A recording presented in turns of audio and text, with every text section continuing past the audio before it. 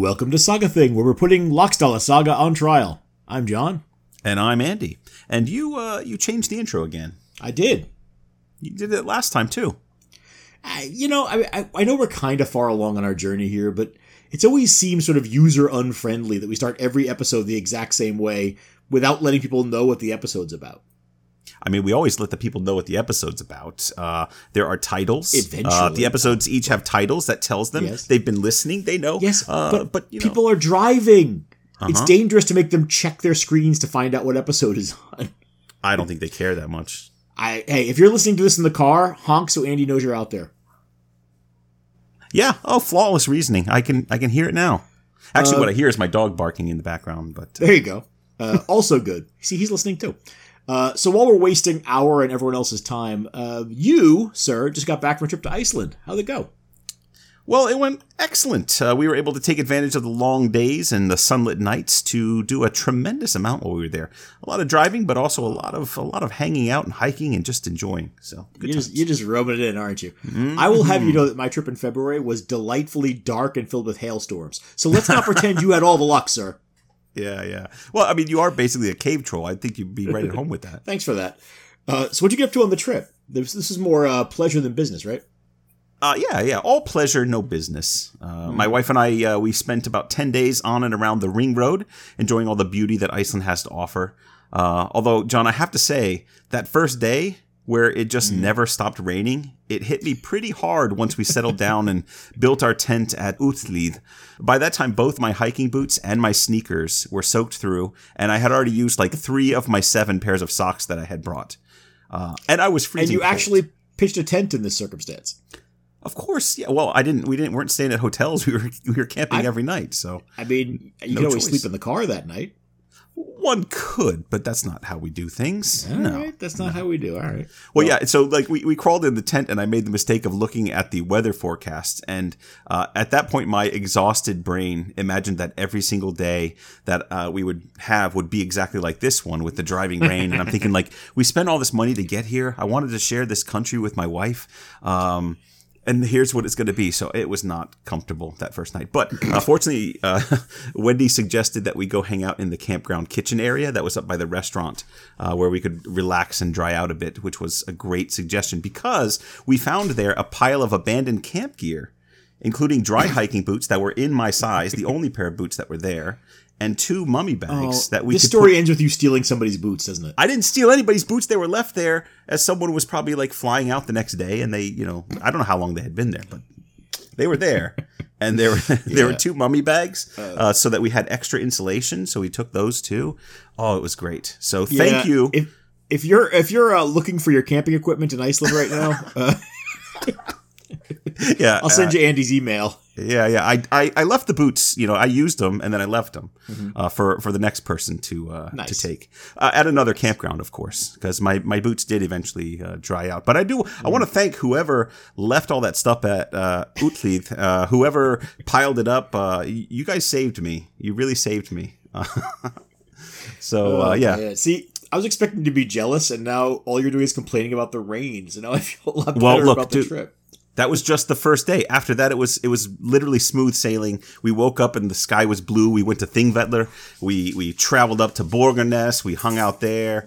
We had a great time. And so, like, if listeners were following, I posted quick summaries with some highlights and pictures and things like that from each day. Very short, but what I could do in the breezy nights. But if you check our social media from the last month or so, you should see a bunch of that stuff. So hopefully you saw that. But it's not requisite. No, not requisite at all. But as you'd expect, it was an amazing trip. I highly recommend people go there. But John, you and I need to talk because while I was there, I did put some serious thought into what a Saga Thing tour or even a series of tours might look like.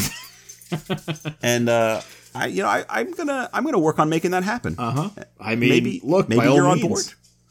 I'm absolutely on board. As long as I don't have to do anything with the computer, I'm on board. So you basically just want to show up. Correct. Well, I hope. But I'm willing to do that. I hope you'll pay the fee. That's all I'm hoping. As long as I can do it with paper money and not have to use a computer, yes. Wow, not even a credit card or anything? I like my folding money, Andy. Okay. Well, anyway, so that's that. I'm hoping maybe in the next 2 years or so we'll have something pretty cool. I think it's a great idea. Yeah. So anyway, there you go. So lovely. I'm glad you're back. And we are back to cover our 6th episode of our Troll Through Lockstalla saga, the story of pretty much all of Western Iceland in the 10th and early 11th century. Mm-hmm. And we are fully stuck into the main narrative at this point. It's about to really happen. Yep. We've begun setting the stage. We've already met Kjartan Olafsson and Bolli Thorriksson, and in this episode we'll be getting to know Gudrun Ossersdottir, the third and maybe the most important figure in this main narrative. Yes. But before we can do that, we have to talk about... Wait. What are you doing? I'm talking about what happened... No. The last time thing is my thing. It's not anybody's thing. I just use a pre-recorded thing, so just go ahead and pretend to say it, But we'll use the same thing we always use. All right.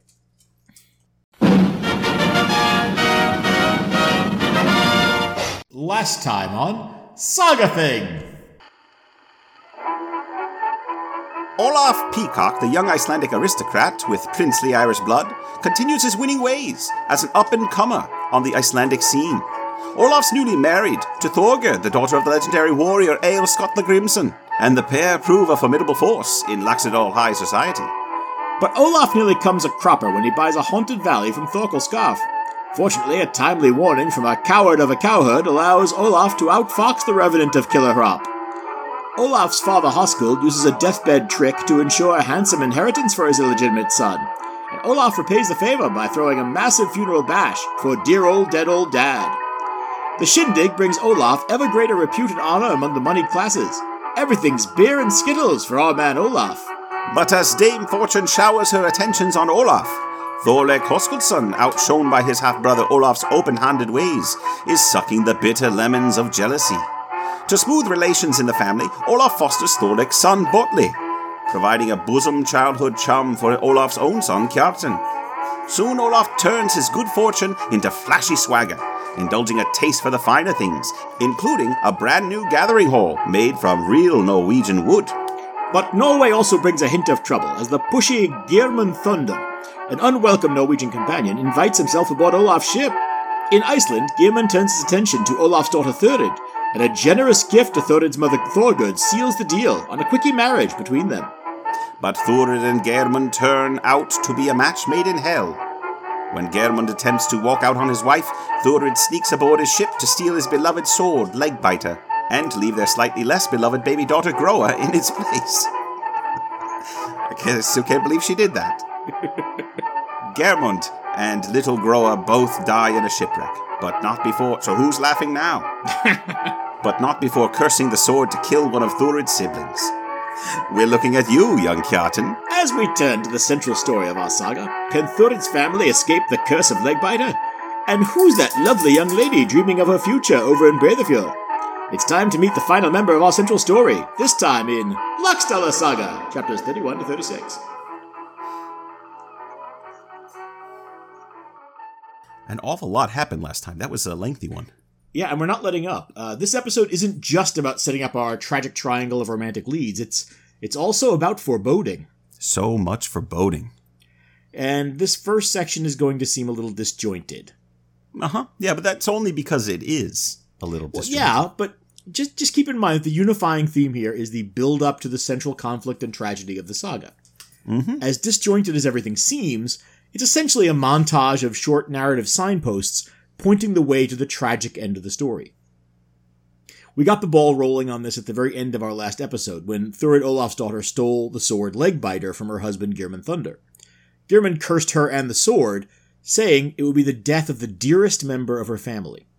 Yes, that is foreboding. And if memory serves, she gives the sword to her foster brother Bolli Thorriksson. Memory does indeed serve. But Legbiter is only the tip of the foreshadowing iceberg.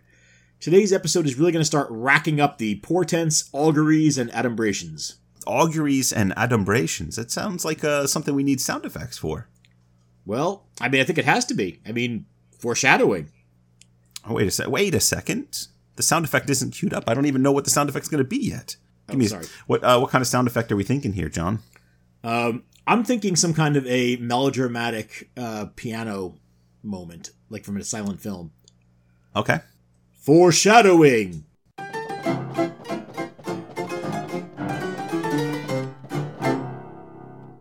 Oh no, like bum bum bum. Okay. Let's try it again.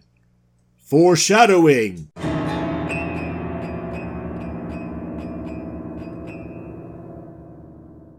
Yep, that's the one. Fine, but we shouldn't give the wrong impression. This saga isn't relying too much on contrivances.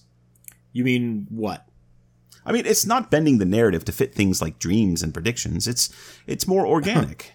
The story that's developing will happen because of the personalities involved, and we're going to get to know these personalities. Sure. Yeah. No, the predictive elements themselves are a standard genre contrivance.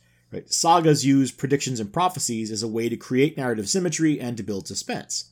Mm-hmm. But yeah, this author is really deploying every trick in the foreshadowing book. As we'll see right away. All right.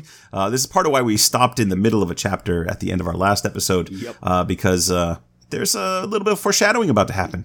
So are you portenty? Portenty, yes. Are you ready, John? Can we return to Salmon River and catch up with our story? Sure. Hit the button we haven't got. And we're off. Part 18. Just a little icebreaker to get us started.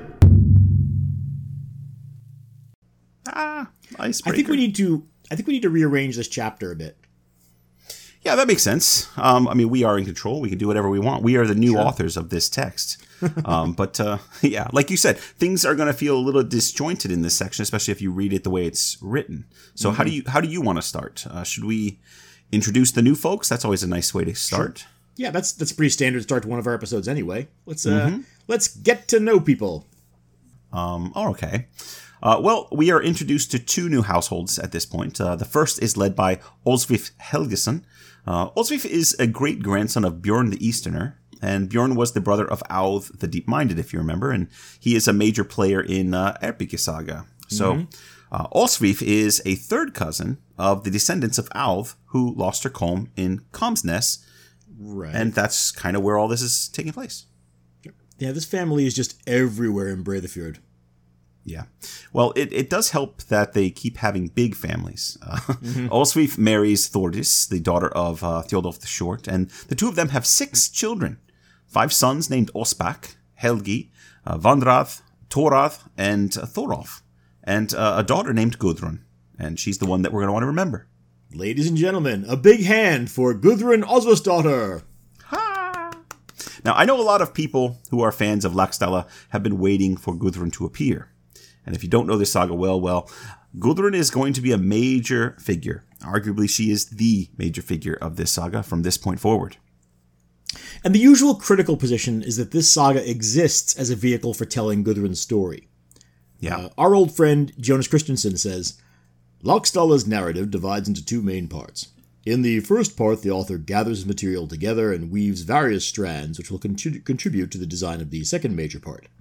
When Gudrun Osvasdottir appears on the scene, however, everything begins to revolve around her, and the various strands start to come together. Yeah, I like this idea of how the strands of a story are coming together kind of like a tapestry. But the more I think about how the sagas are constructed, the more I'm reminded of the interlaced design of early medieval art. Like, you know, that old article, The Interlaced Structure of Beowulf. Mm-hmm. See how each of the narrative threads is at one and the same time its own carefully crafted strand, but also part of a larger interwoven pattern of motifs. But yeah. I accept that somewhat tortured analogy. And, it wasn't very good, but it is getting late here already. Right, and we just started. Anyway, if we could play dueling Christensens though for a moment. He also says that Gudrun's part of the triumvirate, along with Kjartan Olafsson and Boltli Thorlakson, that the central incidents of the saga are built around. He says, It is only when the foster brothers Kjartan and Boltli are introduced alongside Gudrun that the narrative finds the theme, which will engross it until the end of the story. Yeah, he's quite taken with her. In a different piece, he writes that Gudrun stands lofty above all the other women of the saga. Once on the stage, the center of it is her only place. If she had been a man, the saga would probably have been named after her.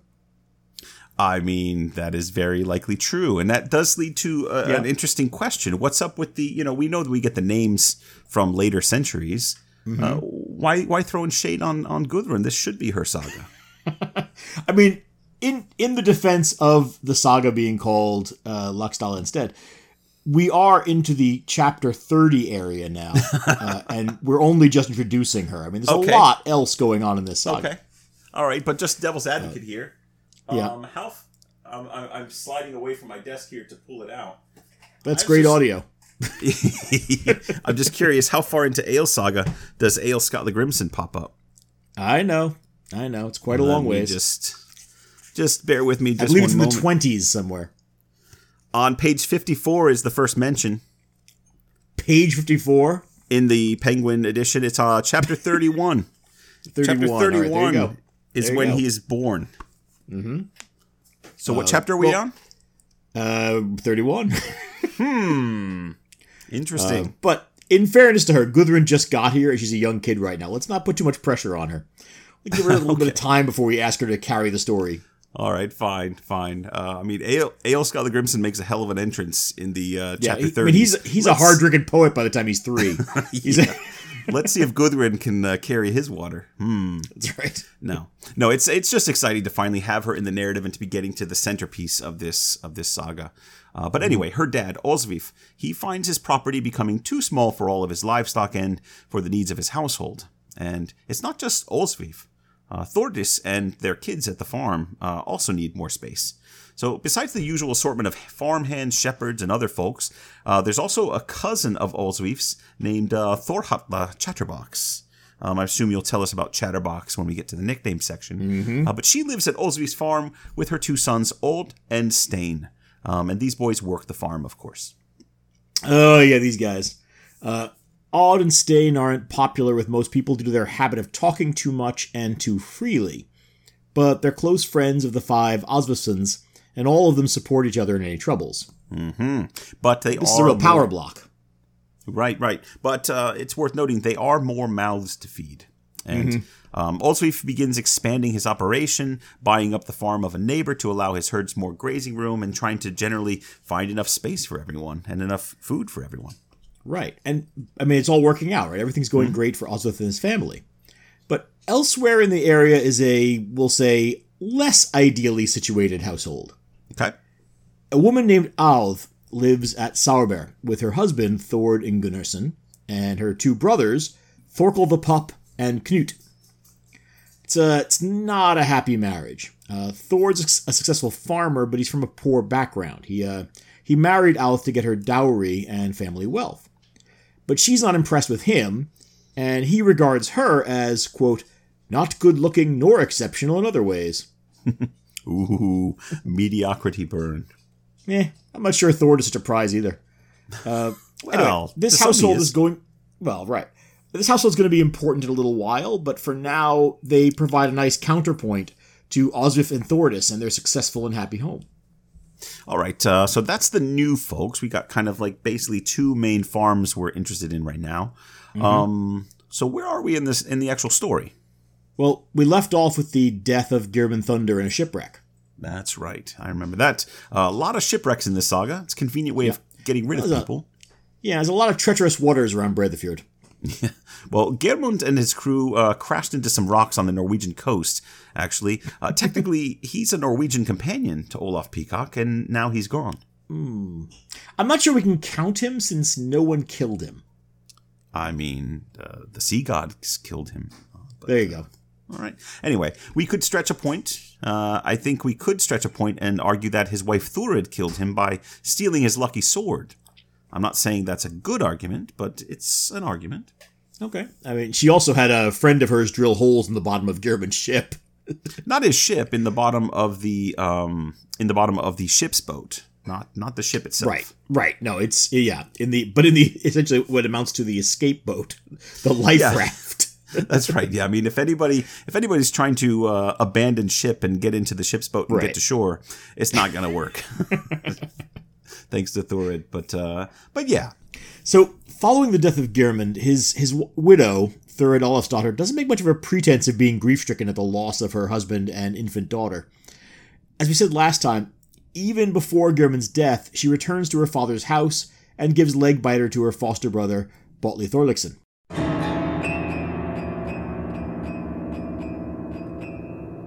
Foreboding. It's not really clear where or if she even learns about Geirmund's shipwreck and death. She must hear about it, though, right? Yeah, I mean, she must find out about it sometime, right? She sort of considers herself divorced. That's true, yeah. So I suppose widow isn't the right term for her.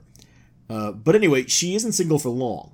She marries a second time to a wealthy man named Gudmund Salmundarson of Asbjørnnes in the north. Now, the text doesn't really spend much time on Thurid. We're told of her that she was a shrewd, determined woman, quick to anger and demanding.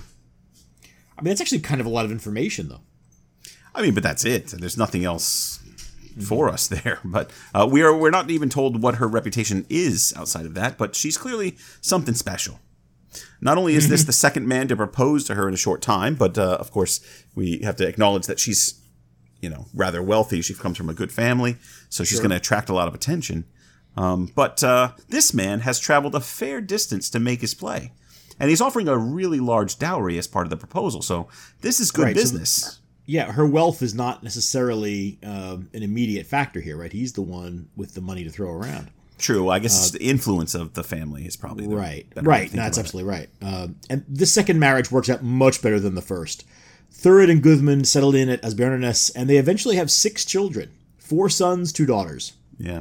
Now, meanwhile, Thurid's sisters have also been growing up and moving out. Olaf's daughter Bergthora marries Thorhall, the Gothi of Djupifjord. This clan just keeps making strong marriage alliances, don't they? This is this is their thing. That's the game, right? And that whole concept was set up in the very beginning with Owl the Deep-Minded. But yeah. In the game of marriages, you wed or you die. That's right. So Bergthora and Thorhall have a son named Kjartan, but not the same Kjartan that we're interested in, but they have a son named Kjartan. And Olaf's other daughter, Thorbjorg the Stout, marries Asgeir Snartason. Mm-hmm. They also have a son named Kjartan, and his family line is given, but this also isn't the important Kjartan, obviously. These aren't the Kjartans you're looking for. Your Jedi mind tricks will not work on me. Yeah. These aren't the Kjartans. I don't know what my Obi-Wan voice would be. Hello there. These aren't the Kjartans you're looking for. That's your Obi-Wan? I don't know. I don't have an Alec Guinness impression stacked ready to go off the top of my head. Yeah, your Jedi mind tricks wouldn't work on me anyway. But it's true, actually. The important Kjartan is Olaf's son, the brother of Bergthora and Thorbjorg. Mm-hmm. But it's interesting that the name keeps cropping up multiple times in the family, because we were told earlier that Kjartan Olafsson is named for his maternal grandfather, King Merkjartan in Ireland. Yeah. So they're making this a standard name within the family line now. Clearly, this is a family that isn't hiding its royal Irish light under a bushel. Right. They don't mind a bit reminding people that the blood of kings runs in their veins. That's right. Anyway, Thorbjorg's husband Asgeir dies, and she remarries later to a man named Vermund the Slender. Yes, and I think we talked about that in the last episode. Yeah, that couple is familiar to regular listeners who have an obsessive attention to detail, because this is the same couple that, as we said, we met in Grettir's Saga, Eyrbyggja's Saga, Frostbrother's Saga, and so on. Mm-hmm. Yeah, and Thorbjorg is usually depicted as that no-nonsense woman who wields her husband's authority much more effectively than he does himself. But yeah, we covered all that in the last episode. So Thorbjorg and Vermund have a daughter, Thorfinna, who marries Thorsten Kuggason. Another reasonably big name, by the way. This family is just building that spiderweb of influence and bloodlines all over Iceland. Right, yeah. So as Olaf's kids are continuing to grow the family reputation, Olaf's still proving himself one of the most successful men in the district. His farm is profitable, and he's being consulted on important matters all over the place. And, John, he's got an ox with 4 horns. How about that? So, clearly he's doing well for himself. Well, yeah. You did say 4 horns. Yeah. Yeah, the ox has 2 horns in the normal places on an ox's head, but he's also got one growing straight out from his head, and the other growing out of his forehead and curving down past his eyes. It's a unicorn? No, wait. It's a tetracorn. Well, or a quattricorn, maybe. It's got 4 horns, right? So, but anyway, Olaf calls the 4th horn the icebreaker, since the ox likes to use this horn to dig away snow and ice to forage in the winter. So Olaf owns a magical tetra cow. That's nice. I prefer quadricorn. That sounds better to me. But all right. We should also acknowledge that this guy has a name. His name is Hari. No, it's not. It really is. He's Hari the Four-Horned Ox. This little digression is just delightful. Oh, and Hari's remarkably intelligent for an ox, and he leads Olaf's herd for years. They become very good friends. Hari should have a theme song.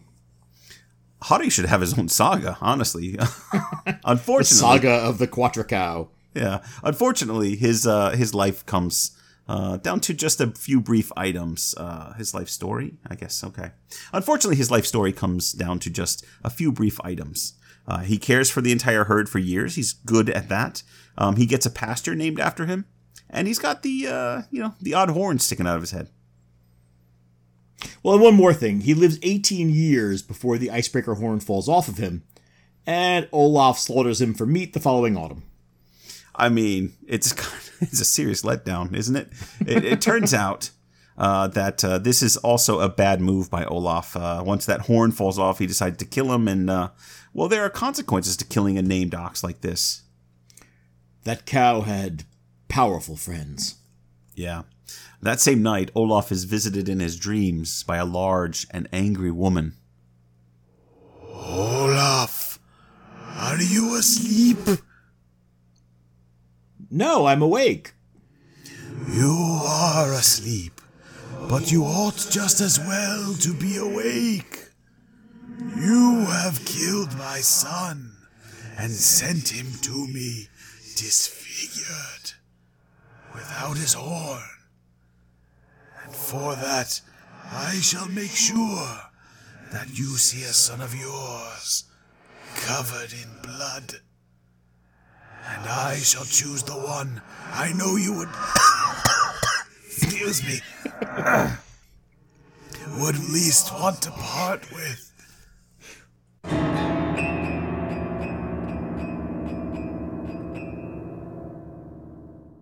Foreboding. Do you need a cup of water there, spectral figure? It's very dry here in the afterlife. So, for anyone keeping count, that's 2 separate predictions that there will be a tragic killing within Olaf's family. So far, we know that the sword Legbiter will be involved, and that it will involve one of Olaf's sons. I wonder which one. Well, yeah, we don't need to be coy. Kjartan's the favorite son, so it's pretty clear that these predictions refer to him. Well, excuse me for trying to add a little suspense. You're excused. Don't do it again. Part 19. The Dreams of Gudrun Alvasdottir. So the story fast forwards a bit at this point, now that everyone's been introduced. It's going to move about 12 years ahead. Okay, so Boltli and Kjartan's brothers are all teenagers now. As are the sons of Olsvif. And then I guess we'll guess that Gudrun is about 13 or so, something like that. Absolute speculation, but yeah, Sure. It's got to be somewhere around there. Yeah. So far, Gudrun's life is pretty normal for an Icelandic tween of the 10th century. Caring for livestock, occasional Hneftafl games, weaving, having prophetic dreams and fishing, learning to run a household and... Whoa. Go back a second. You said prophetic Fishing. dreams. I don't know if they fished, honestly. Did young women fish? I assume, everybody gets involved. They help with all the tasks. But yes, prophetic dreams. I think that's the one you're interested in. But no time for that now. One summer morning, Gudrun is sent down to the nearby hot springs, and yes, we have a mention of the hot springs for once in the sagas. It's great. But she goes down to the hot springs to greet some kinsmen. Right, it's interesting because it does this moment when she's being sent down to collect kinsmen. It does suggest that the hot spring is kind of the expected place where people will gather or stop in on their way through town. So if you want to find kind of passersby, this is a good place to look. Definitely. By the way, on that rainy first day, when I was in Iceland, my tradition, having gone twice now, is to take an overnight flight, get off the plane in the morning, get a rental car, and then drive to the hot springs in the hot spring, like thermal river, I guess, in Reykjadal. And we hiked all the way up there on no sleep. And it was raining the whole time. This is where I got soaked and my shoes got ruined. And the river was cold, John. because of all the rain and cold air. Well, it was a long hike up. maybe the they hills. hadn't known you were coming. They would have put the kettle on. They should have. They really should have. It was disappointing, and we were soaked after that. So I will always remember the amazing time I had in 2018 at that particular river, and then this time where it didn't go so well. So when you say tradition, you mean that you did it last time and it worked? I mean, it's a tradition now in that I've done it twice. Well, it only worked once, though. Well, I mean, that's a 50-50. In baseball, that's a 500 average. I think that's pretty That's a good point. That's a good point. Yeah. If this were baseball, I'd be very impressed. Right, but it's not. It's just getting off an airplane and hiking up a hill. But anyway, there was some mention of hot springs. Oh, hot springs. That's what. Yes. So, like I was saying, one summer morning, Gudrun is headed down to the hot springs to greet some of her kinsmen, the wise chieftain whose name is Gest Odlifson, and his son is there too, Thorth Gestson. And Gest is he's famed for his knowledge and his ability to foretell future events. Mm-hmm. So that might come in handy here. One of your thingmen, I believe, as if that weren't already obvious from that fawning introduction. Was it fawning? I didn't think it was fawning. I thought it was more playful. It was more like, I don't even remember who this guy is. Yes. Yeah. You know, I'm just reporting. Look. Yeah. But he does happen to be a thingman of mine. He happens to be very important. Whatever. If I recall correctly, he's a thingman of yours because you begged for a second chance to choose a thingman from Ref the Sly saga. I don't recall that. But the point is, this prognosticating Wonder Man is passing through the neighborhood, and his young cousin Gudrun has come to meet him, and the two of them get to talking, as you do when you visit family in the hot springs. And in the course of the small talk, Gudrun brings up something that's been on her mind. Something important. Lord. It's Dream Quest time. I know you love dreams, and yes, it's time. But just a quick warning, if you don't want to have the entire rest of the saga more or less laid out for you, you might want to skip ahead about 8 minutes or so, because Gudrun's going to spill a whole mess of beans here and pretend like she doesn't know what it means. Right. On the other hand, this is technically a literary analysis podcast, so maybe you should listen. Maybe. Choose your own adventure, really. Yeah. Andy, should I take Gudrun's part? I assume you would object to me voicing your thingman. You couldn't be more right. Plus, I love your woman's voice. Oh, yeah. Yeah. I've had compliments. Me and Dave Foley, both known for our portrayal of women. I've had many dreams this winter, and 4 of them especially have caused me some concern. No one has been able to interpret them to my satisfaction. I'd like to know what they mean, even if they aren't favorably interpreted. Well, tell me your dreams, Gudrun. Let's see if I can make something of them. In the first dream, I was standing outdoors by a stream, wearing a tall headdress that didn't suit me. I wanted to change my headdress, but many people were advising me against it. I refused to listen, pulled off the headdress, and threw it into the stream. My dream ended there. I see. And the second? Well, in the second dream, I was standing by a lake. I wore a silver arm ring, which suited me very well. I intended to keep it and treasure it, but it slipped from my arm unexpectedly and fell into the lake. I never saw it again. It disturbed me to lose it, much more than it should have. Then I awoke.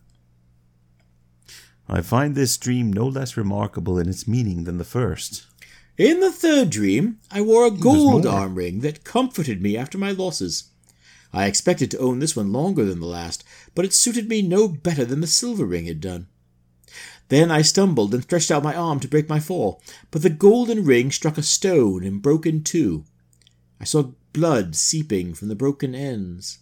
I could see now that the ring had had flaws that made it fragile, but I still felt that if I'd looked after it better, I might have kept it whole. The dream ended there. The source of your dreams does not seem to be drying up.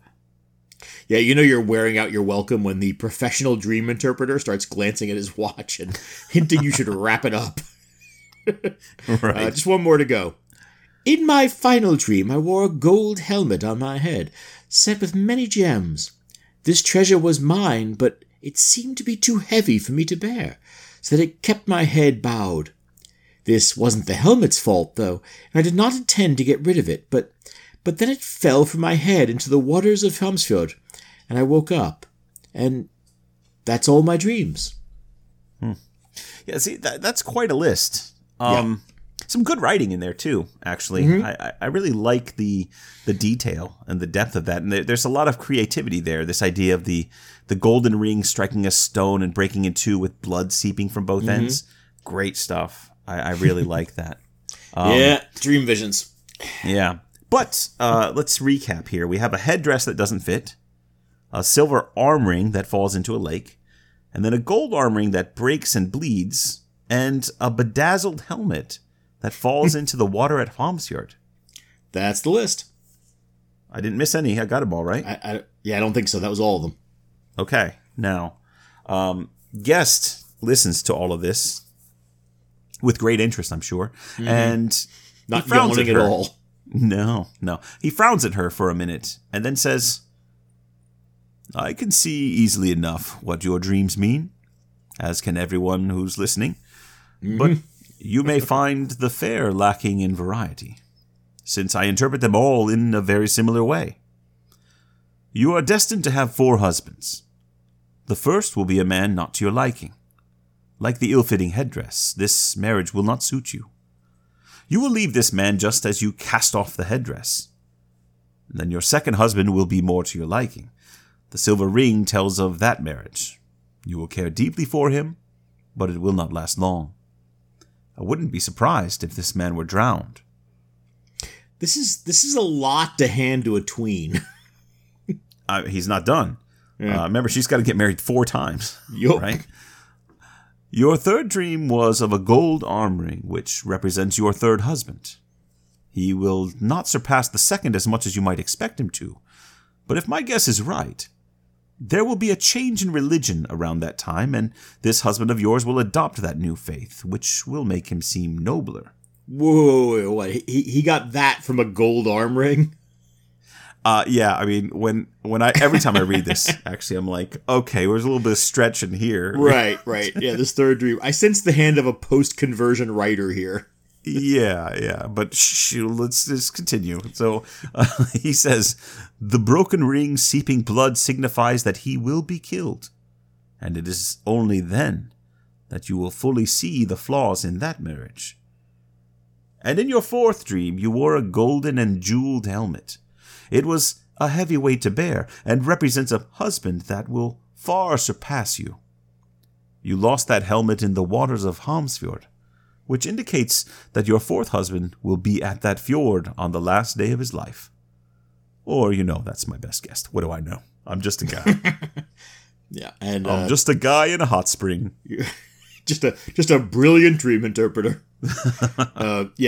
Cue a long and awkward pause. Oh, well, cue the foreboding.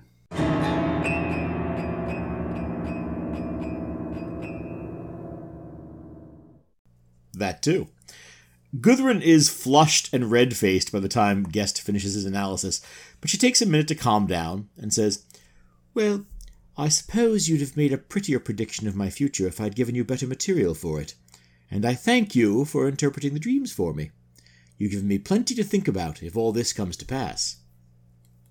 So, John, I know how you feel about dreams in the sagas. You got any belly aching to do about these dreams? Nah, I'm already on the record about dream interpretation as a literary device. But if you're going to have 1 or 4, it might as well be something like this. Yeah, well, I mean, it's pretty well accepted that this is the linchpin of the saga. It's probably mentioned in most of the scholarship about this text, and usually it's seen as the moment when Gudrun's story begins to drive the narrative, to capture the attention of the audience. Right, I mean, and that makes sense, if only because she just dreamed the structure for the rest of the saga. And about accessories. And that, but the structure is the remarkable thing.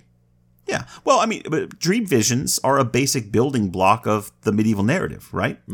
But in this episode, the dreams are almost painfully obvious. I mean, it doesn't take a genius to listen to those dreams and figure them out. But, now Ármann Jakobsson has a great take on this. He actually argues that the dreams are so transparent that it's almost as if it were a mistake on the author's part, he says.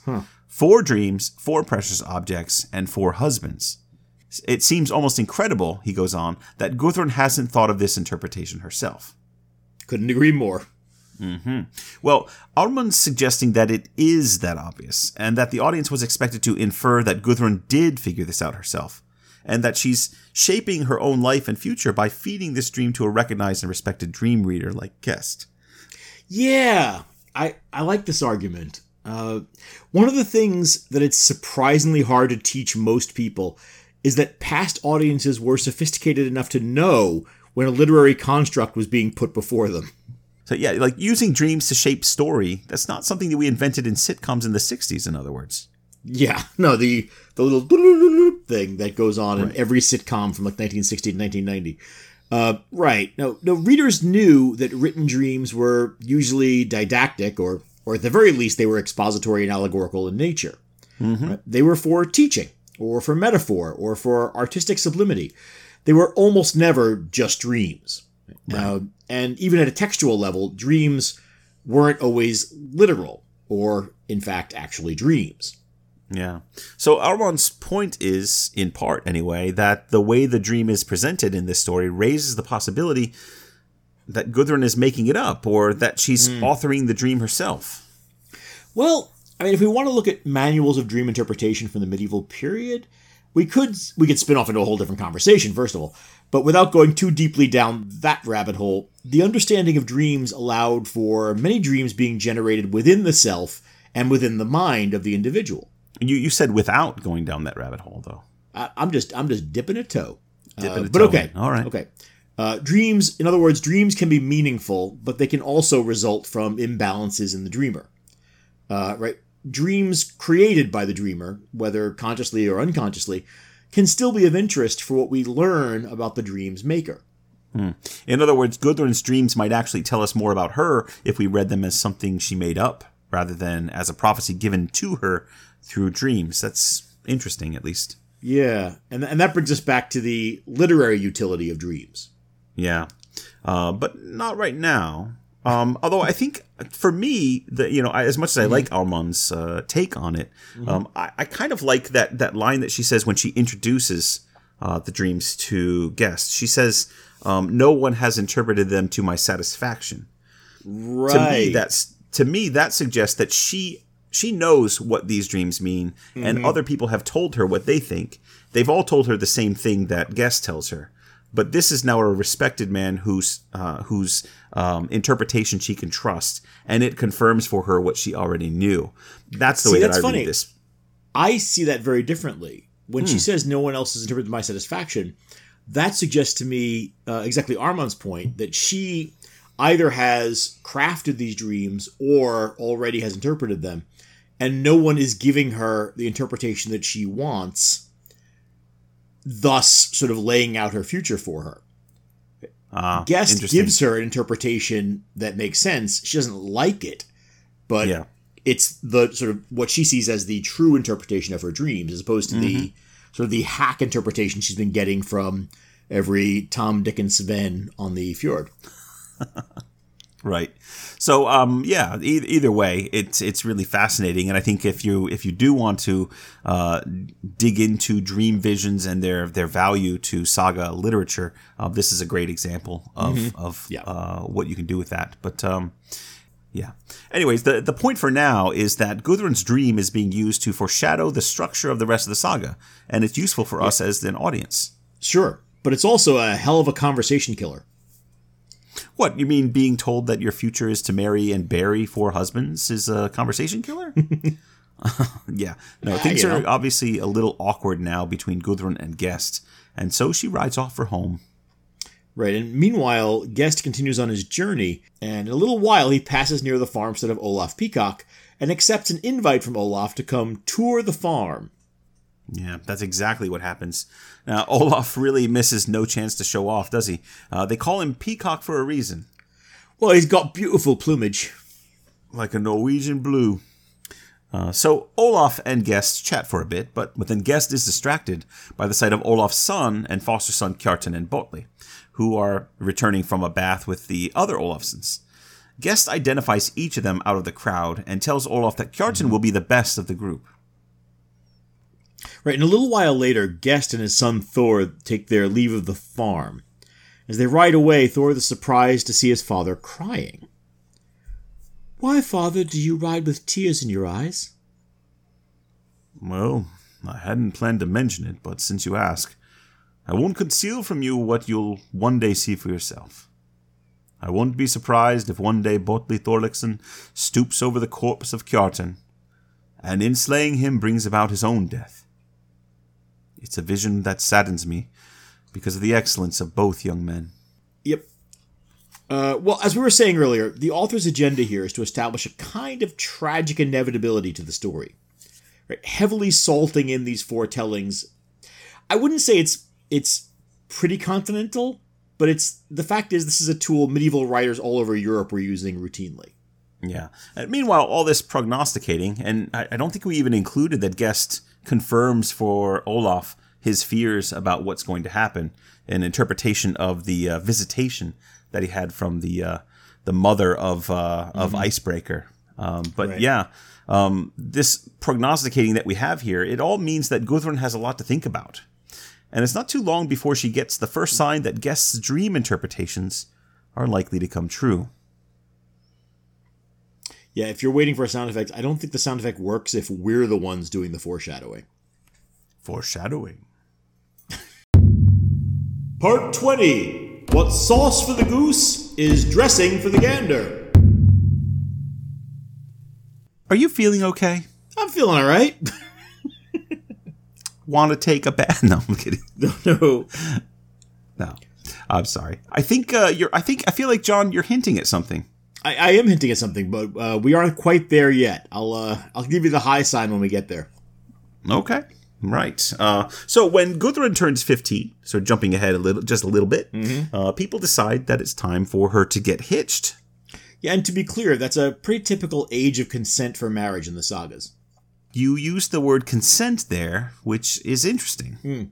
Because Olsweif, Gudrun's father, speaks with a wealthy man named Thorvald Hatladorsson of Garbstall, that's a mouthful, about a marriage match. He and Thorvald negotiate for a while over the details of the dowry and the marriage, but once that's settled, Olsweif agrees to the match, without speaking to Gudrun about it. So not consent. Not consent. And Gudrun isn't impressed with her husband-to-be at all, but since no one asked her opinion anyway, the wedding takes place later that year.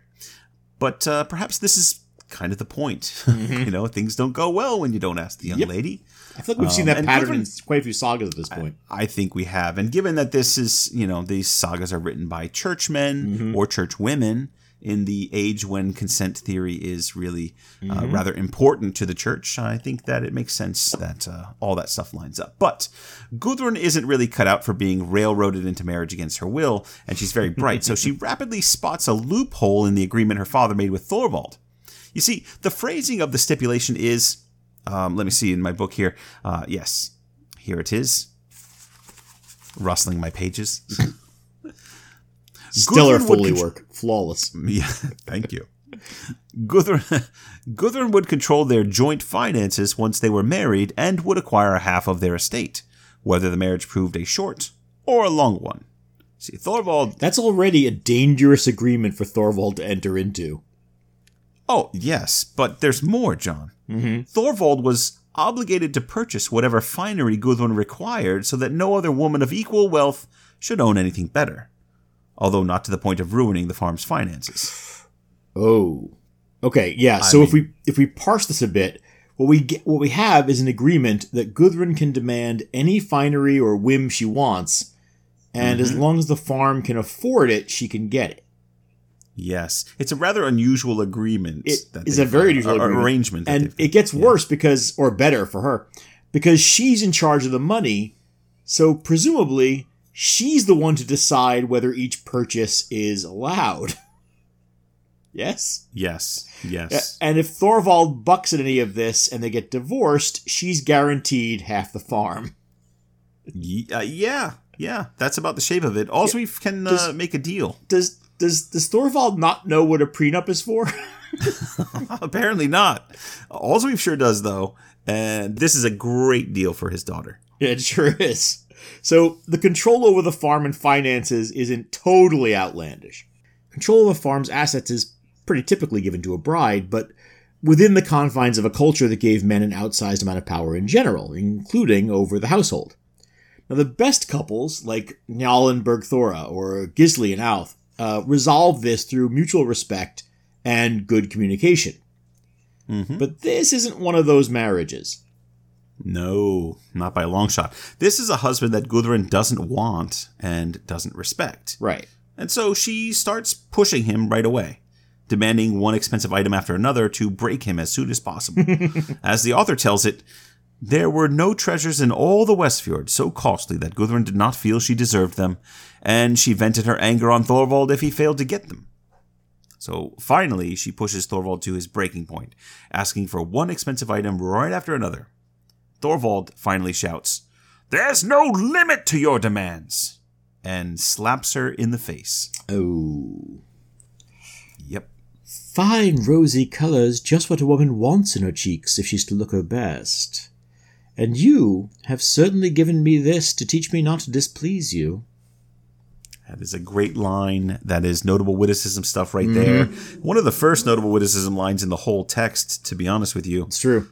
Well, once Shocking Gudrun that shows we're up, this they far start in. coming fast and furious. Yeah. But the best part is the implication that Thorvald's aim was to teach her a lesson, but that she's learned a very different lesson. Right. Now she knows how to get under his skin. Mm-hmm. Or possibly her point is that the lesson is a dud because she intends to go on displeasing him.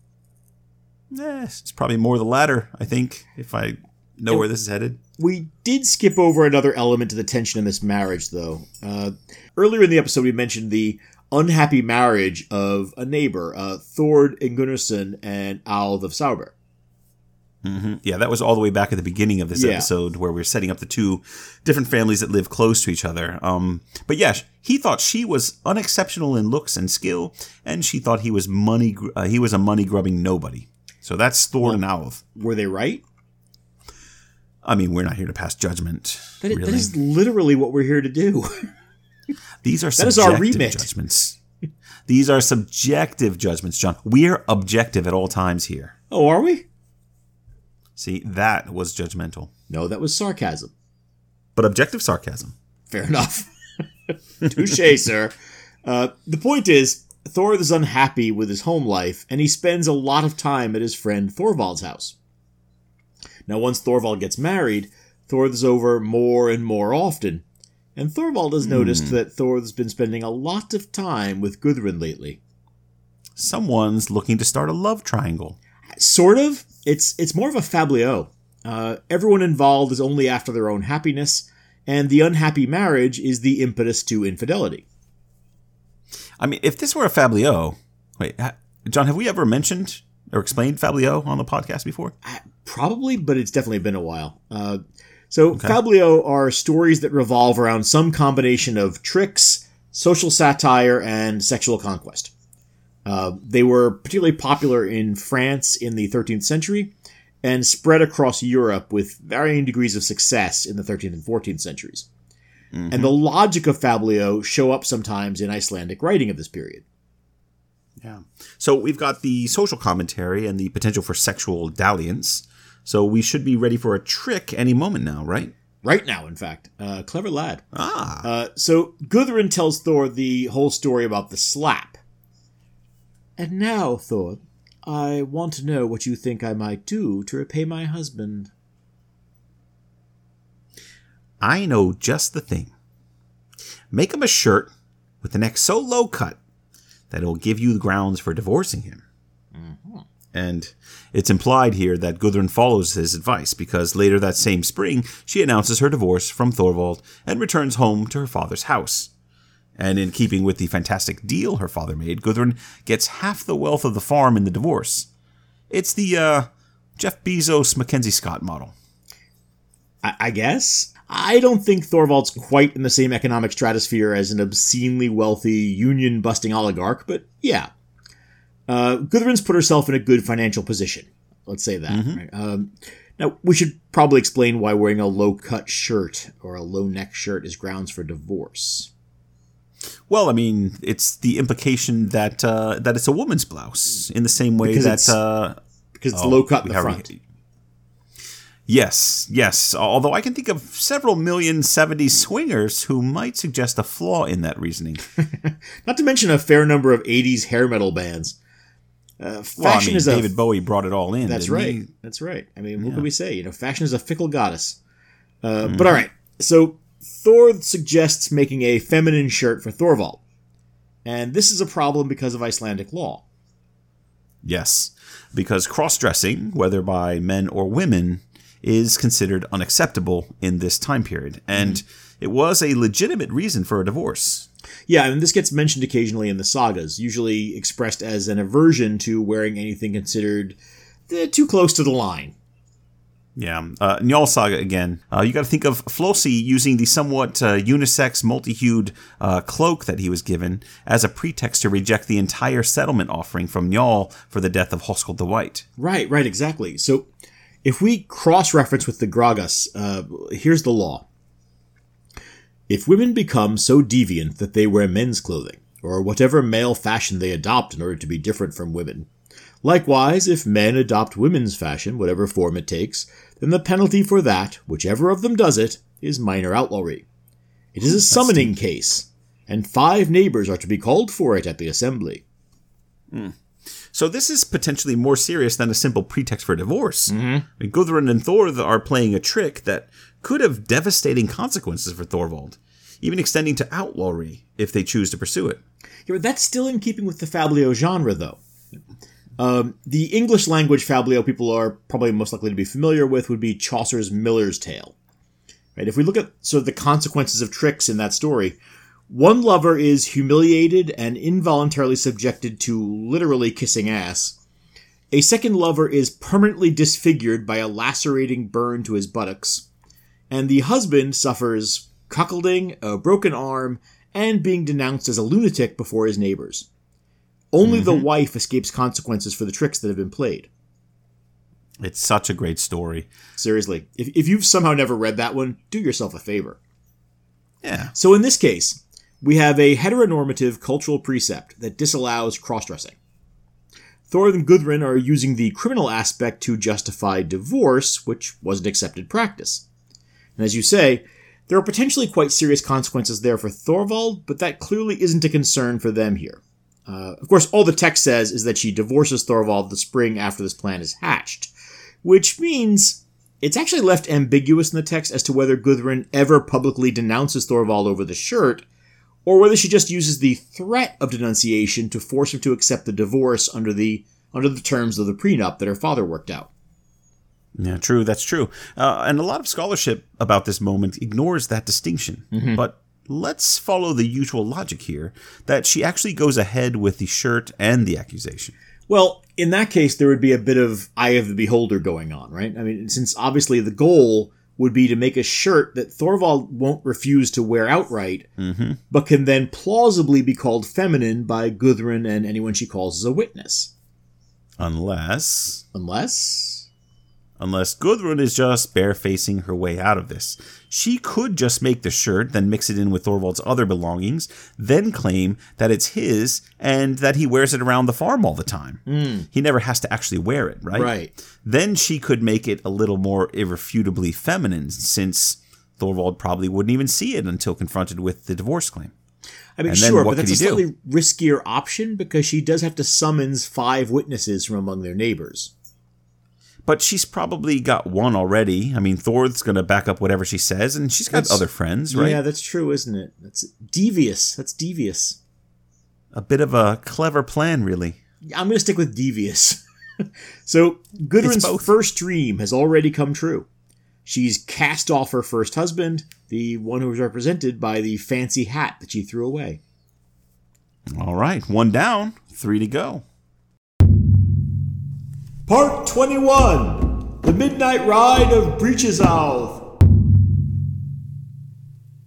I like that title. So, thank you. Gudrun and Thor remain friendly after the divorce. Say friendly.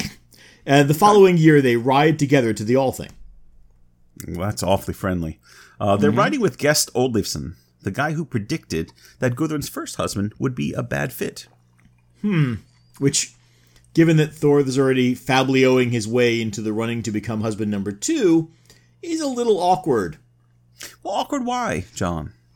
Well, let's remember that Gudrun's second dream was of a husband who would die violently. Yes, but it's not like she's telling people about that.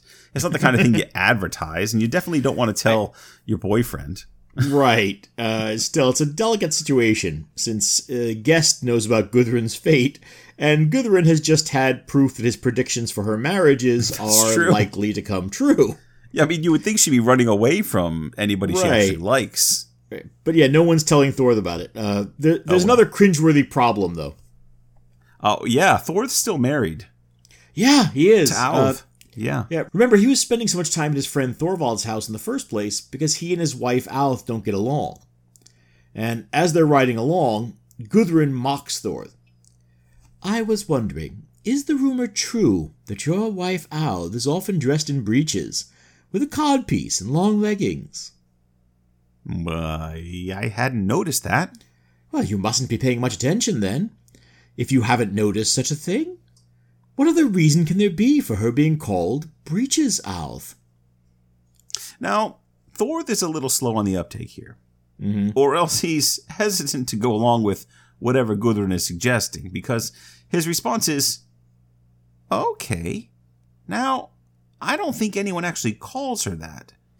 She can't have been called that for very long. Well, what's more important is how long the name will follow her. I mean, this is just great dialogue here. Yeah. I love the characterization of Thor not quite figuring out what's going on, and the implication of Gudrun very much implying here what's about to happen. Right. Right. And what a nickname. Trying desperately to push him into action. So this is just turnabout on the trick that the two of them played on Gudrun's ex. Oh, absolutely. Gudrun's an efficient plotter. If framing a spouse for violating heteronormative social mores works, why waste time and energy on a new idea? Well, I mean, there's a danger of someone spotting the pattern. It's pretty unusual. Well, that doesn't seem to be a problem here, as it turns out. But there is a sort of unwritten rule in Fablio and in humor stories in general that it's not a great idea to repeat a trick. It leaves the trickster vulnerable. Yeah. Fool me once with your cross-dressing narratives. Shame on me. You. Shame on you. Fool me twice. Don't fool me again. Won't get fooled again. Yeah, I think that's what it is. I forget how George W. did it, but it was good stuff. Well, I mean, we can go back to the Miller's Tale for this. One of the tricks in the tale is Allison, the carpenter's wife, promising an annoying would-be lover named Absalom a kiss, and then sticking her bare bottom out of the window in the dark for him to smooch.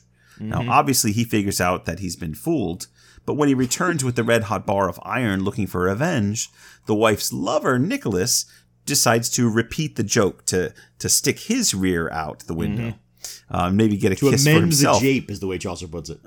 Yes, right, and it's all it would be all the more humiliating for the victim, kissing this man's ass. But since Absalom already knows that joke, he has the hot poker ready, and he jabs Nicholas in the ass with the hot poker, burning him horribly. Sorry for the spoilers if you haven't read it, but right, it looks like Nicholas became the butt of the joke. Puts on shades, waits for hard cut opening credits, etc. But yes. Yeah. We can get into dead frog humor analysis for a second. A repeated joke isn't funny. A joke that creates an expectation of repetition and then subverts that expectation is funny, or at least can be. I always love it when we analyze what is funny and how funny works. Right, that's dead frog humor analysis. Yeah. Nobody enjoys it very much and the frog dies. So we have to look for there to be some sort of consequence for the person who plays the trick the second time. When the would-be trickster is supposed to suffer some embarrassment or exposure. So we're going to hope for that, right? Right. At first, though, Gudrun's suggestion works out fine. She encourages Thor to waste no time, so he announces right there at the All Thing that he's divorcing his wife. The problem is, his wife's not at the All Thing.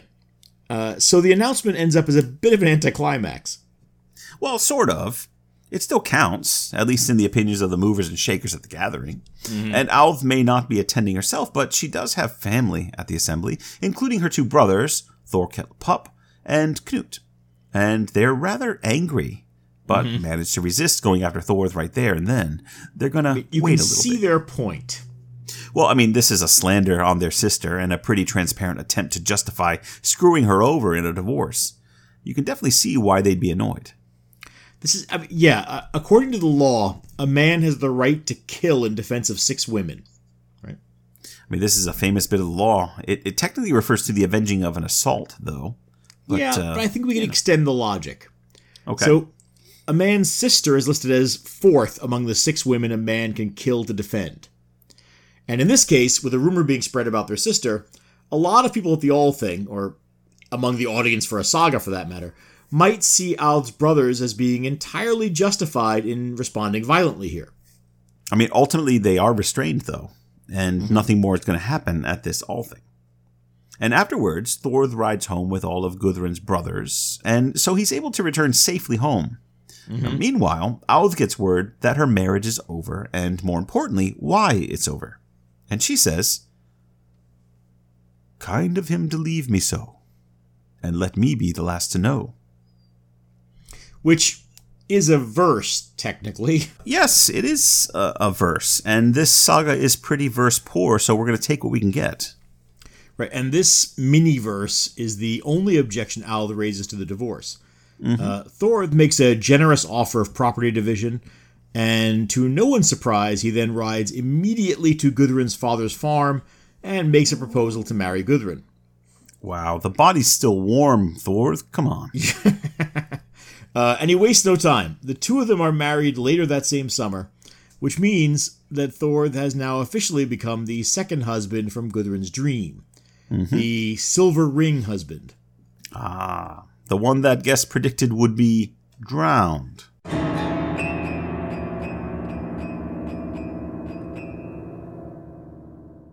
You just wanted that sound effect again. I mean, it's been a while, so we got to keep the bit going.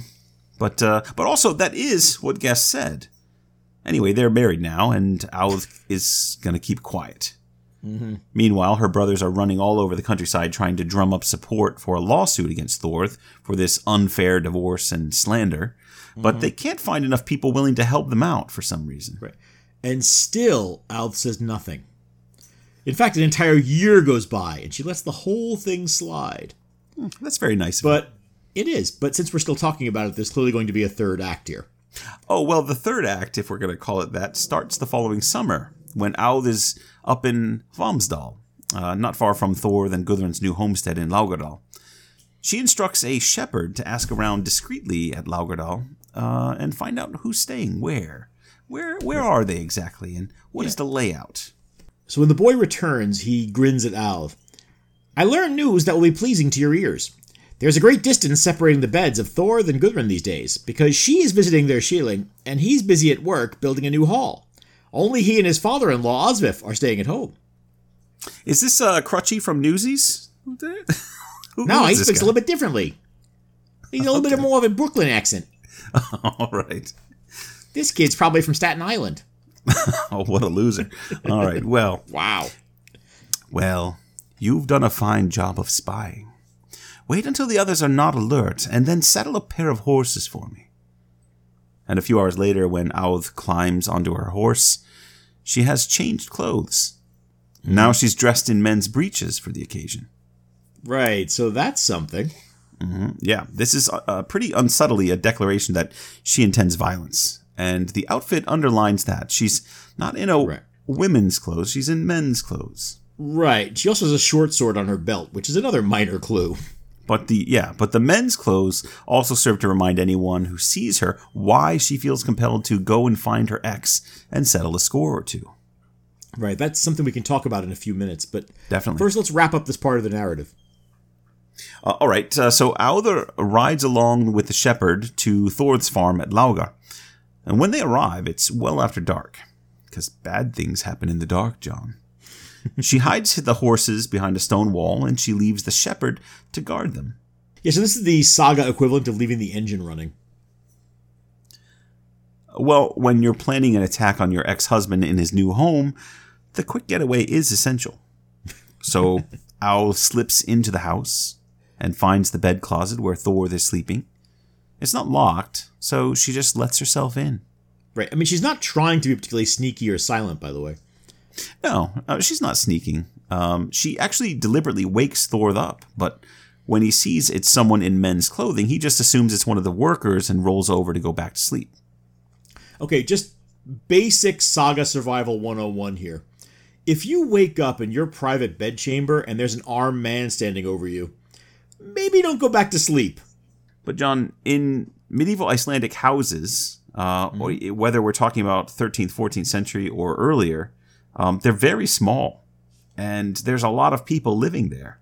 So there's a lot of movement that's going on all night long as people are getting up to go to the bathroom or doing some kind of work. There's a lot of people, I think, moving around. So it wouldn't be that surprising that someone is there. But it's specifically said that Thor is in his private bedchamber in a separate room that isn't locked.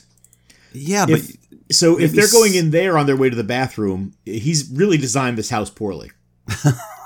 I don't know. I don't know anything about his private bedchamber and how it works, to be honest with you. But I just know that these houses don't have a whole lot of room in them. So I wouldn't be shocked to see a man standing over me, no matter where I was. In fact, there might be a man sleeping next to me in a lot of these places. Not in your private bedchamber. I really think you're underestimating how much privacy you can expect in a private bed closet. There are two words in the title. One of them is private. I question whether he had a private bedchamber, to be honest with you. I mean, the text says otherwise, sir. Well, yeah. Well, anyway, bed closet assassinations are as much a trope as blue cloak wearing killers or Norwegian companions. We've seen them before. Right, but I gotta say, nothing about Thor so far has convinced me he's the sharpest axe in the forest. No. Well, I mean, Aud has tried to wake him, so it's not like she didn't give him a chance to defend himself, I guess. Although, in Gisli Saga, Gisli does try to wake up Thorgrim as well, although he ends up touching his sister instead. But it's a very similar kind of scene. Although, I've talked to you about that. I think that's because his sister is 8 months pregnant at that point, and he's not sure which of the two very large, bulky people in the bed is his victim. Right, to make sure he doesn't accidentally stab his sister. Oh, you think he's reaching to find his sister to make sure it's not her? Right. Interesting. Yeah, I mean, that's quite possible. But either way, I mean, here you have a person. I mean, she's maybe not trying to wake him. She's trying to make sure that she's got the right person. I mean, I guess we could make the same argument here. Anyway, to wrap it up, she draws her sword and she strikes down on Thor's torso, cutting across both pectorals and lodging the sword in his right arm, pinning him there. Right. I mean, this is actually a massive blow. The sword is left embedded in the wood of the bed frame, and also embedded in Thor, for that matter. Yeah. So he's not getting up to run after her. So Aud turns and walks out of the house. Doesn't run, walks. She's so cool, Aud. Just walks out with the dust settling around her, and Thor is screaming and trying to free himself from the sword, pinning his arm down. She gets back outside, gets on her horse, and simply rides back to her farm at a brisk pace. Right. Meanwhile, Thor's thrashing around with blood pouring from his wounds. Osvif, his father-in-law, right, the only other man in the house, comes running in to see what's causing all the noise. And when he finds Thor, he plans to chase Aud down because he correctly surmises that such a quiet attack must mean she didn't bring any backup. But Thor stops him. No, I don't want you to think about that. What Aud has done here is only evening the score between us. Which, John, you have to admit, that's a pretty magnanimous response from a guy who's just been maimed by his ex-wife. It is. And maimed is the right word. Thor heals slowly, and he never really recovers the use of his right arm. Yeah. Okay, so I think we need to discuss this just briefly. Why do you think, I have my own opinions, but why do you think Thor would not want to pursue this at all? I mean, among other things, right, it's a wound suffered from a woman. And in this culture, that's a problem, right? I think about the number of times when we've seen a woman who strikes a blow on a man and will say, right, and take that with you that you have been struck by a woman. Right. Yeah. That's a point of shame all by itself. There may also be some guilt here. Right? I mean, the text never suggests. I mean, Thor is more than happy to break up Gudrun's marriage, but it's never suggested that he's angling to divorce his wife. Right? Gudrun is the one who pushes that on him. So I don't know if he's clearly into Gudrun. Absolutely, but I don't know if there's a residual sense of guilt there. But I think it's primarily because he doesn't want to have it noised about that he was sort of caught unawares and stabbed by his wife. I agree. I think both answers are exactly what I was thinking. So well done, John. You get an A. All right. So Alv's revenge is significant, and as we're suggesting here, no consequences ever really come to her from this act of revenge, which is pretty shocking given what she's done. In fact, she is. Yeah, go ahead. Yep. I was just saying, this is, once again, what we're seeing here is this kind of odd parallel to a Fabliau. Right? Once the trick is over, once the story ends, there's really no concern about the consequences potential in the acts. Right? The story is an end in itself. Well, what's really, I really like that comparison of this sequence or these set of scenes being compared to a Fabliau, because it works really nicely, and it's not something that I thought deeply about before. I'm glad you introduced that to this conversation. But what's really, I think, really remarkable about the way that the author has approached this, because the sequence is absolutely right, but it doesn't feel like a Fabliau. It feels like it's that same pattern, but it's seamlessly integrated into the saga narrative in the same way that the authors are kind of seamlessly integrating the romance tradition into a typical saga style. This is an author who is well read in continental literature, but is kind of putting an Icelandic spin on it all in an interesting way. So really, turns out these guys know what they're doing. Yeah, good. Or ladies, who knows who wrote this one? Anyway, at this point, we're going to leave Alv. She more or less fades into the saga's background. She's no longer an important character because she's played her role. But as we'll see, her impact on saga readers is as significant as the impact on Thor's arm. But we're almost to the end here. Let's wrap up the narrative. Over time, Thor adjusts to his one-armed life and continues to build his new hall and wealth. Yeah, the following spring, Thor's mother, Ingunn, comes to visit from her farm at Skalmarnes. Now, obviously, she's a little upset at her son's injury, but she's also got problems of her own. Ingunn lives in the region overseen by Hotstein, the Gothi. Now, Hotstein's a powerful man, but he's also unpopular, in part because he tends to protect troublemakers if they're friendly to him. And he's recently let a doozy of a family settle on the land near Ingunn's farm. The family is a married couple, Kotkel and Grima, and their adult sons, Hatlbjorn, Slickstone Eye, and Stigandi. Right, and this family is Hebridean, and they've only recently emigrated to Iceland, but they've already got a reputation as troublemakers and, significantly, as sorcerers, which fits. Hebrideans are kind of like Finns in the sagas, right? They're frequently associated with magic in Scandinavian literature. Well, this family is definitely doing their part to build up that reputation. They use their abilities to steal livestock, send bad weather to their foes, and generally make life miserable for everyone around them. And they've been turning their attentions to their neighbor Ingunn. Right, and in fact, Thor isn't the only one being called on to do something about the Hebridean sorcerers.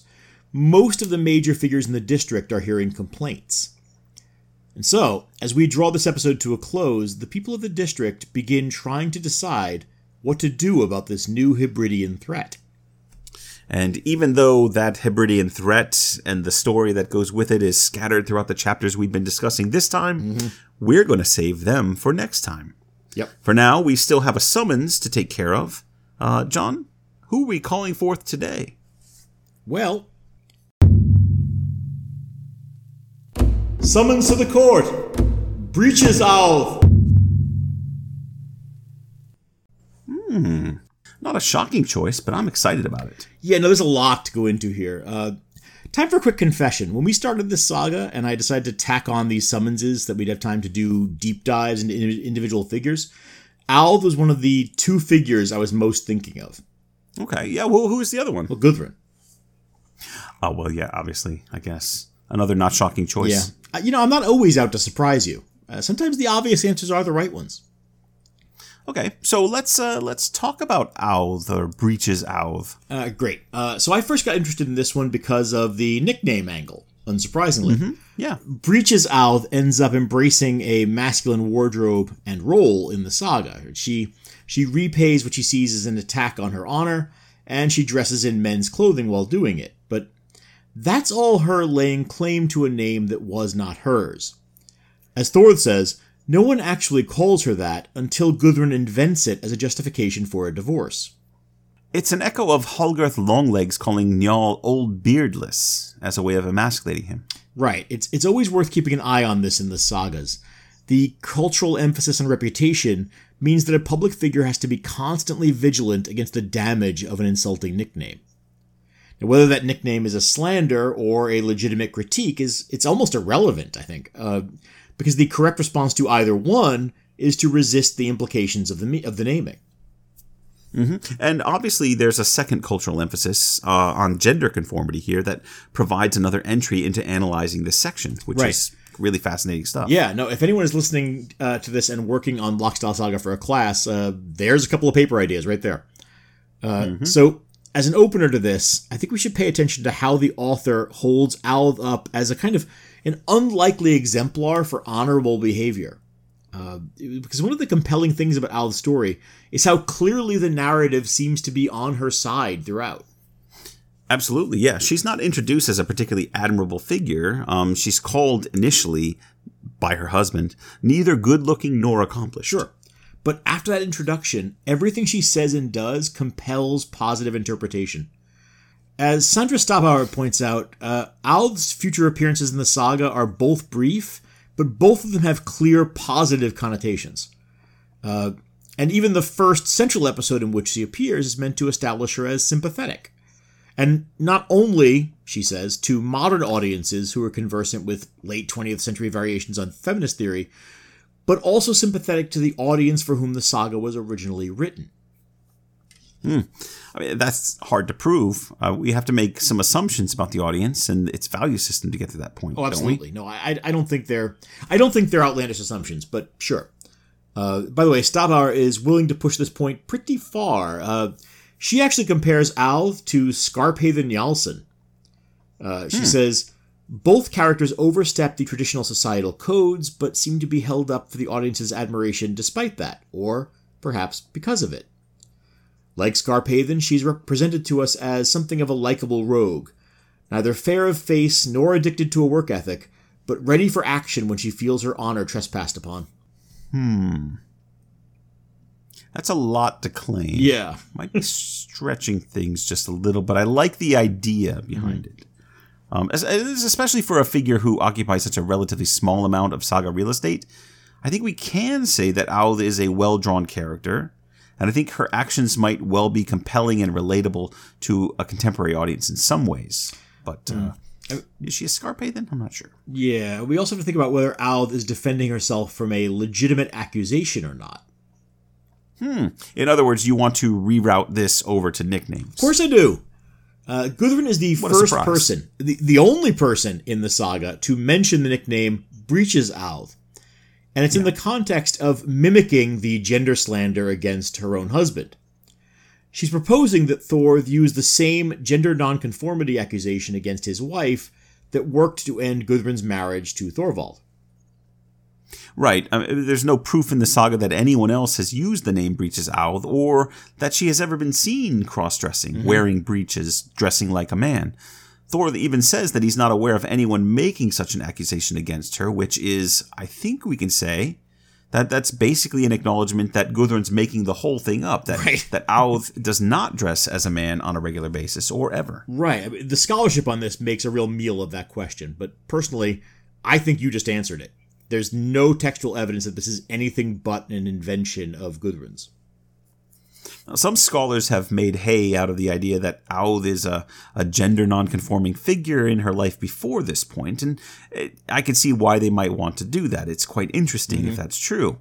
But others are a little more careful. When Alv is wearing men's breeches for her ride to attack Thorð, Stabauer calls the moment a wink at the audience that leaves the question of her previous clothing practices both nicely ambiguous, she says, and irrelevant. I mean, ambiguous, definitely.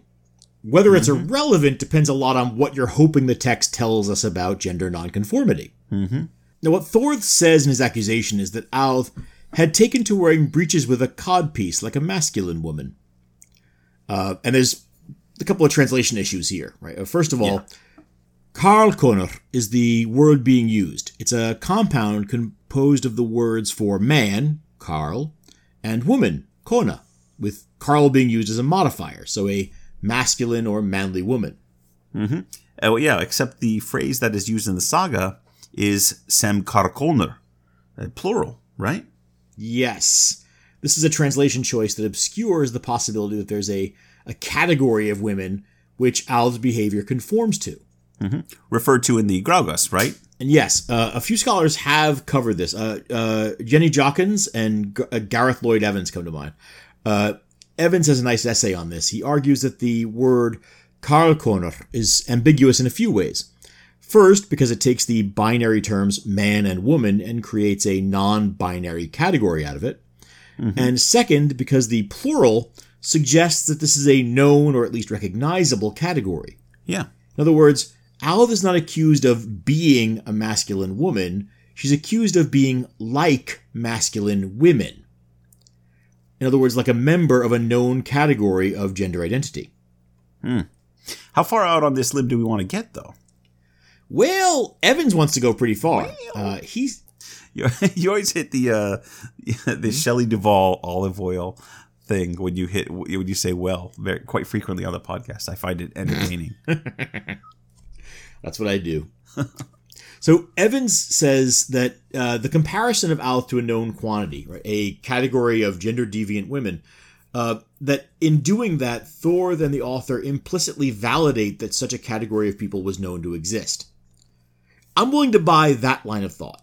Where it gets more difficult is that Karlkonur is a hapax legomenon. It's a word that appears only once in the entire saga corpus, in this section. And only in one manuscript version of Laxdala saga. It's in the Morvala book version of the text. So building an argument that a version of these non-conforming women existed, it's tricky because we can't really rely on the language of the saga here to make a broader cultural argument. Well, yes, except we have the Graugas, and we have the mere fact that the audience who is consuming this text would recognize this as problematic. The author isn't going to make this up wholesale. They have to refer to things that are at least known to the world of the saga audience in the 13th, 14th century, whenever this might be written. So at that time, which is appropriate to the law codes that we quoted earlier, clearly there is a category of non-conforming women and non-conforming men who attempt to dress or present themselves as the opposite sex. And I'm not saying it's a huge problem, but it's a big enough problem that it's addressed in the law codes. Mm-hmm. So, yeah. Certainly. I think my point is only that relying on the word Karlkonur is a problem, right? Yeah. That you can't use that word to make this case because that word doesn't appear anywhere else in the corpus. Well, conveniently, you don't need the word. The idea that it represents, certainly, there's a broader context for that. But the word itself is something that I wouldn't want to lean too heavily on. Yeah, I'll agree with that. But let's get back to the text here. Talk about the clothes that Alv is accused of wearing, and that they include breeches and a codpiece, according to the Kunz translation that we're working with here. It's that second part that creates the issue for me. In fact, we were asked a question about this from one of our listeners, Alice, who wanted to know about this codpiece that she's wearing. I think it's worth talking about, and I did a little bit of digging on it. I'm sure you've dug on it as well, because the choice of the word codpiece, along with the breeches and everything like that, is such an interesting aspect of the accusation of Alv's clothings. The sagas actually have several women who wear breeches or pants without being criticized by those within the story or by the authors. It's not that unusual. Yeah, the breeches pants thing is going to cause problems with our European English audience. Yeah, we're using pants in the American sense here. The things you wear along your legs and whatnots. But we could stick to breeches if that's clearer for everyone. I think your average Brit, and I can be corrected here, I think your average Brit would suggest that not sticking to breeches is actually the point of pants. But carry on. So women in the sagas wearing breeches. Go on. Thank you. So the problem is that men's breeches are cut differently. Auð's breeches supposedly have an inset gusset or gores. It's called, instead of the word codpiece, which is what Kunz uses in the translation, if you go into the Icelandic, it says a setgeri. And that setgeri is a piece of fabric that you have to kind of figure out what exactly it means. But the basic assumption that people make is that it's a piece of fabric that is designed in pants to leave room for the male genitalia. So Jenny Jawkins put it in one of her essays that men need a little bit more room up front than women. Women need that room behind. And so it's odd that the setgeri is in the pants. Thank you, Dr. Jawkins. Yes, it's great. But anyway, the implications are pretty clear. You know, in the same way that Thorvald's low-cut shirt implies something about his femininity, the setgeri, this extra fabric in the breeches themselves, indicate something of her masculinity. So it's not the argument. It's not the garment. It's the way the garment has been constructed for one category of bodies rather than another. As Jawkins says, the issue essentially is that Auður is said to have dressed as if she had a penis. Well, I'm going to back away from any Freudian nonsense and just say that this really only brings us back to the idea of gender as a continuum. Sure, but to be clear, Jawkins isn't saying that Auður is dressing to accommodate male genitalia or that she's deliberately attempting to create the appearance of it. And I think it's important, again, to note that Jawkins is writing almost as if Auður had been dressing this way prior to the accusation. I don't know that John and I necessarily agree with that. Right. No, I think it's reasonable to ask if we are sort of taking Jawkins' argument, right, whether a woman who dresses this way would intend a statement about her body or identity by wearing men's clothing, right? Sure. Or whether it's simply a preference. You said a minute ago that women wearing men's clothes in the sagas aren't super rare. Well, it's rare, but it does happen sometime. Right, because my immediate thought was of Olaf in Vigland Saga. Sure, yeah. I mean, Olaf is a good one to start with. She dresses as a man in order to bluff her way out of a bad situation. She pretends to be a warrior to fool an unwanted suitor into leaving. It's a good move, and it works. Yeah, in her case, though, there's no suggestion that dressing as a man is part of a deeper gender identity. Right. I mean, she never suffers any penalty for the act of cross-dressing either. If anything, it's held up as an example of quick and resourceful thinking. Mm-hmm. Of course it would be, because it's a single instance, you know? Right. Right. Which would be different from... It's clearly dictated by circumstance, yeah. Yeah, exactly. Whereas if we're thinking about Auð or Thorvald for that example, or for that matter, the accusation there is that this is a habitual kind of thing, and it is related to their gender identity. Right. Anyway, there's a more extended version of this same kind of thing in Magnus Saga Jarls, where a woman named Erminga dresses as a warrior named Hirting and charms all the ladies that she meets while commanding a group of soldiers. Johanna Friedrichsdottir points out that the narrator revels in the fun of it all, harnessing the costume changes for comedic effect. It's Mrs. Doubtfire for Vikings, basically. Yes! Ooh!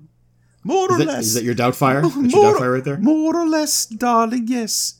Oh, wow. That's... Maybe that's more of a... I'd work on that. I'd workshop that a bit more. I think it's more of a Tobias Funke. Mrs. I forget what was her name.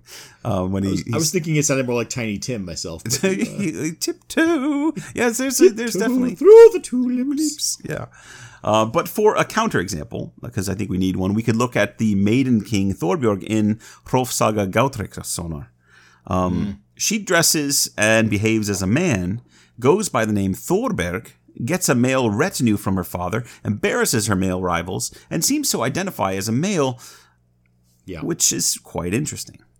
Unlike Erminga or Olaf, Thorbjorg or Thorberg takes on a non-binary gender role, or maybe a normative masculine role that is at odds with others' expectations of her physical body. Either way. Yeah. Now, what makes applying those examples tricky is our author's ambiguity about whether Auð actually does regularly behave sem karlkonur, like masculine women or not. As we said, there's no evidence that this actually is a practice of hers. Her husband's purpose in denouncing her is to create a pretext for divorce, not to force conformity on a genderqueer spouse. Well, Well, I mean, he's got a pretty strong legal case if he wants one.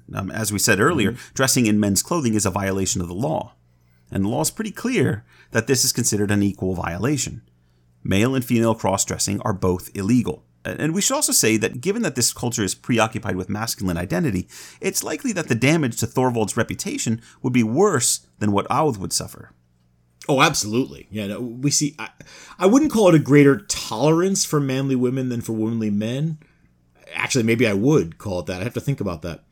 Maybe what we're seeing in the sagas is just less interest in the nuances of gender nonconforming women than men.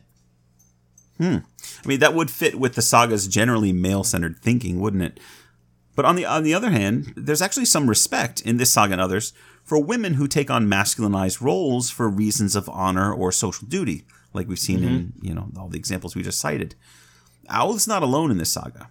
I mean, Thorbjorg the Stout has already been mentioned, and I can't think of any saga where she's not respected for her active role in running what is technically her husband's chieftaincy. She's known for taking on masculine roles and doing it well. Right. I agree with this. I think we're slowly working our way around to Carol Clover's one gender model for understanding the sagas. I think we've mentioned this on the podcast before. Oh, we must have. But worth rehashing here.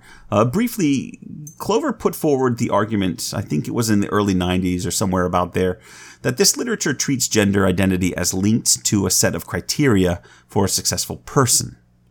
So we're talking about personhood here. And most of the qualities of the successful gender are going to be male associated, but they aren't solely achieved by men. And definitely aren't achieved by all men. And some women excel within those criteria as well. Right. I don't think we've mentioned it before, but Clover then took those ideas into the study of film and wrote some very influential essays about the structure of modern slasher flicks. Yeah. I feel like we did talk about this, but anyway, she coined the term the final girl to describe the POV character, nearly always a woman who's left to confront the killer and survive as the witness to the events of the film, the Nancys of the Nightmare on Elm Streets, you know. Right, yeah, the Nancy Thompson or the whatever Neve Campbell's character in Scream is. Right. Yeah, and it is worth noting that figure, the final girl, usually is the one who has chosen not to act sexually or in other ways to indulge physically during the course of the movie, right? This is how the character sort of earns that role of being the survivor. You're reinforcing society's expectations for a young woman. Right, exactly. Clover's work is part of a much, much bigger field of gender studies.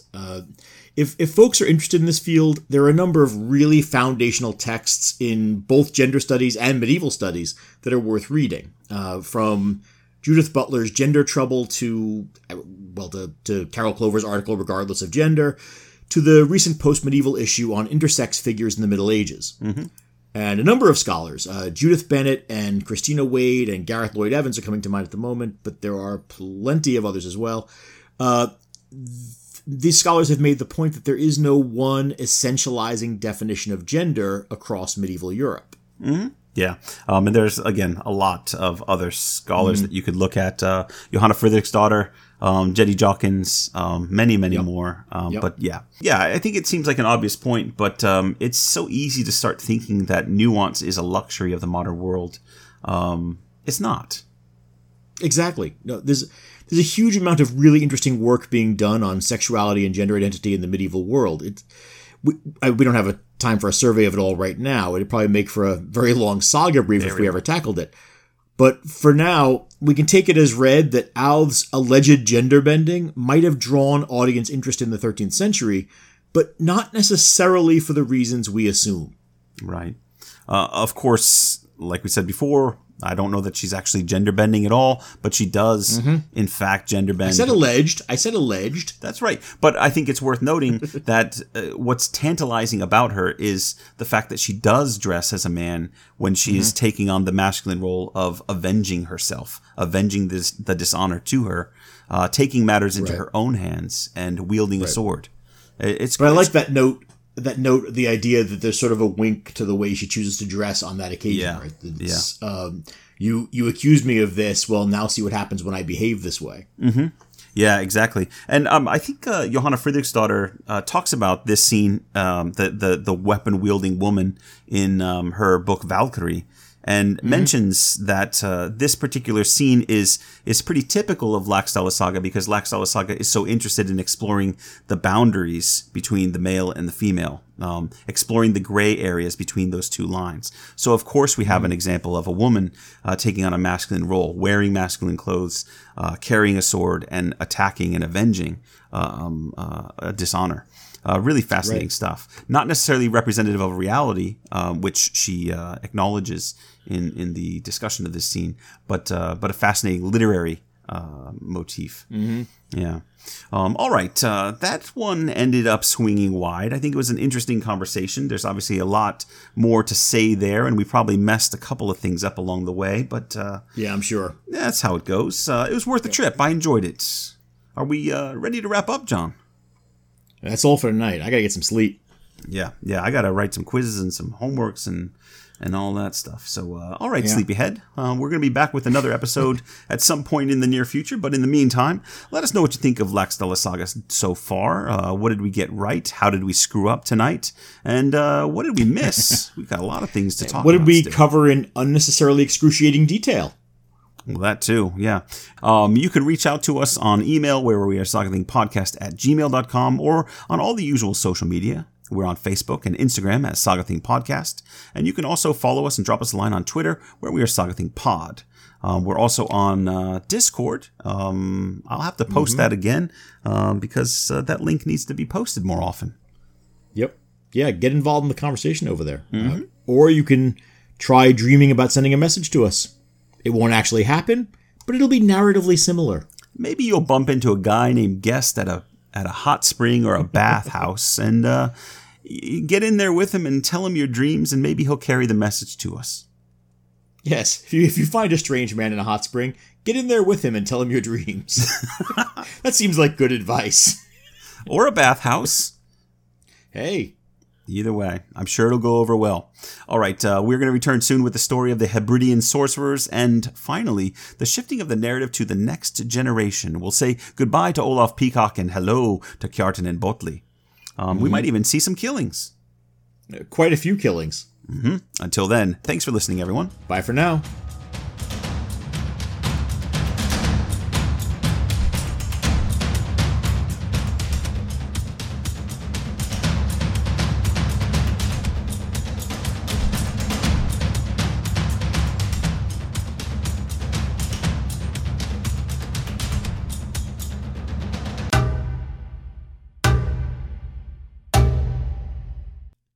No. You are just... I wasn't trying to be inappropriate there. I was just trying to poke fun at the... It's the way you said it. Oh, you sensed a little filth in there, didn't you? Well, everything I say has a little whiff of poo in it, doesn't it?